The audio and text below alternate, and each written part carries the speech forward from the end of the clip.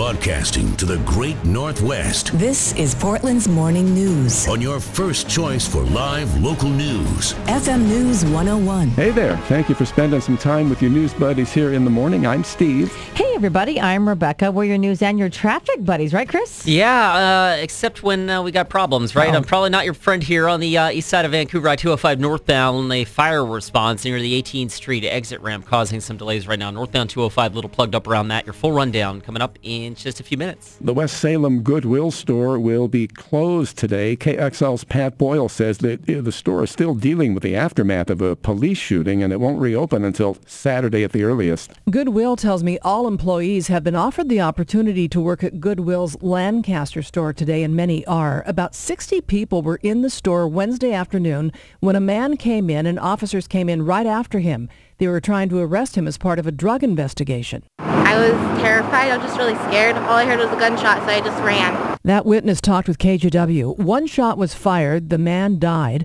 The officers are with the Polk County Interagency Narcotics Team.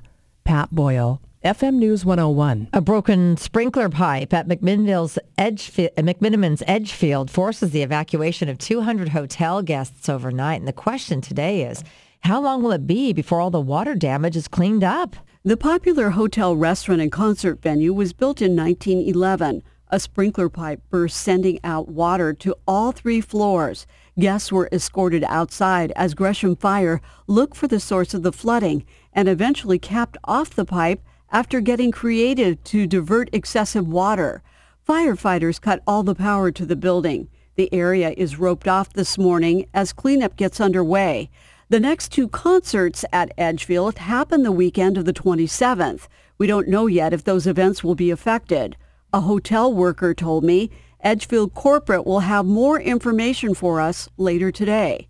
Rosemary Reynolds, FM News 101. And if you want to see what it was like when it happened, there's a video now on our KXL Facebook page. 8:05, there seems to be another push to turn the Wapato jail into a homeless shelter. A new video has been made that includes nonprofit leaders, neighborhood activists, and Portland Police Union President Daryl Turner. At 2:30 in the morning, when somebody either is in mental health crisis or just needs help, and somebody calls the police, calls 911, that person's in mental health crisis, I don't have a facility to take them to. I have to take them to a hospital emergency room. Multnomah County built Wapato as a jail back in 2004, but never used it. $54 million was the price tag. It sold the property to developer Jordan Schnitzer, who put out a community call for ideas to use Wapato for some good. We've posted the video at KXL.com. Gun safety advocates are moving forward, trying to get a gun storage initiative on Oregon's 2020 State of Safety Action ballot.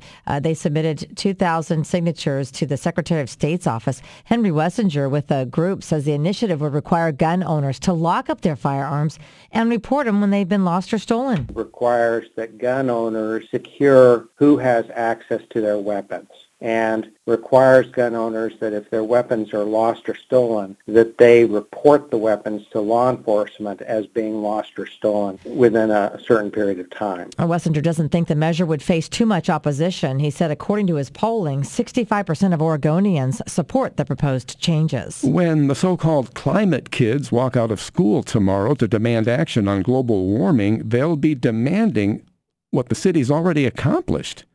KXL's Mike Turner talks to the person in charge. Andrea Durbin is the director of the Bureau of Planning and Sustainability. She says Portland has reduced carbon emissions 15% since the last climate action plan back in 1993. Cleaning up our power sources, we've made investments in our transportation options. We have looked at renewable fuels, and we have a program to cleaner fuel options for Portlanders. Kids want climate to be considered in every decision the city council makes. Durbin agrees. In terms of whether or not we have a safe place to live and work and resilient communities, we're going to have to prioritize and factor that in our decision making. Another climate action plan is on the table and will be ready for a vote soon.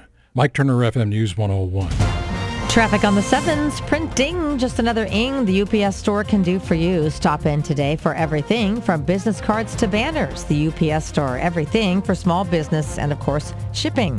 From the Mercedes-Benz of Wilsonville Traffic Center, Chris McGinnis. And traffic ing, I just had to throw that in there. I don't know why. All right, we'll pick it up on the Sunset inbound. It's busy, really busy. Once you get inside of 217 to the tune of about 29 minutes to cover that less than 5 miles. From 217 to the Vista Ridge Tunnel. That is exceedingly slow, even for the Sunset. No crashes or stalls reported. It's just a really slow drive, working your way up and over the Sylvan Hill. Meanwhile, the Barnes to Burnside commute's got its usual slow spots, right? Just in from 217 and then thick from Skyline Boulevard down the hill into West Portland. North and southbound 217, a little bunched up, but not unusually so. We're looking at about 16 to 18 minutes now, both directions, between the Sunset and the I-5 interchange. On the east side, Banfield, I-84, your westbound commute plugged up just inside of 102nd. So basically your drive in from Rocky Butte to the I-5 split is averaging in the ballpark of about 20. Our next update in 10.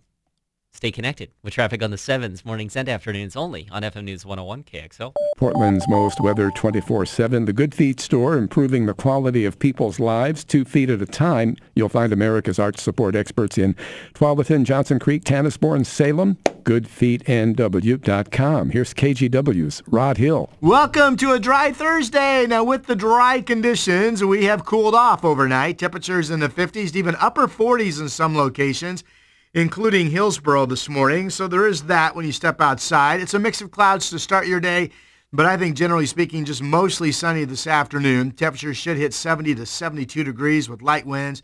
And then we get back into some cloud cover Friday. I still think tomorrow we either stay dry or get just a dab of some light showers. I'm Rod Hill for FM News 101. You're listening to Portland's Morning News. We have more news now at 8:09. Community gardens. You see those all over the city, right? Well, now we have a community forest. You'll find the community forest near Estacada, just south of Mount Hood National Forest. 319 acres with creeks, salmon, wildlife, trees. David Bugney lives nearby. He helped convince the Clackamas Soil and Water Conservation District to buy the forest from Weyerhaeuser. It allows our immediate community to retain its more rural forest character that it currently has and has had for many generations. This is the first ever community forest in the Portland Metro. It's more than just watching trees grow and setting them aside for future timber needs. It also allows the public to recreate on the property for hiking or forest observing, wildlife observing, that sort of thing. Consultants are creating strategies to best handle forest management. Lucinda Kay, FM News 101. Still to come, the key to a happy marriage. What is it? At 8:14. Also coming up, a new in-depth look at Joey Gibson, the leader of the local group Patriot Prayer, with new information you've likely never heard before. That's at 8:19 on FM News 101 KXL.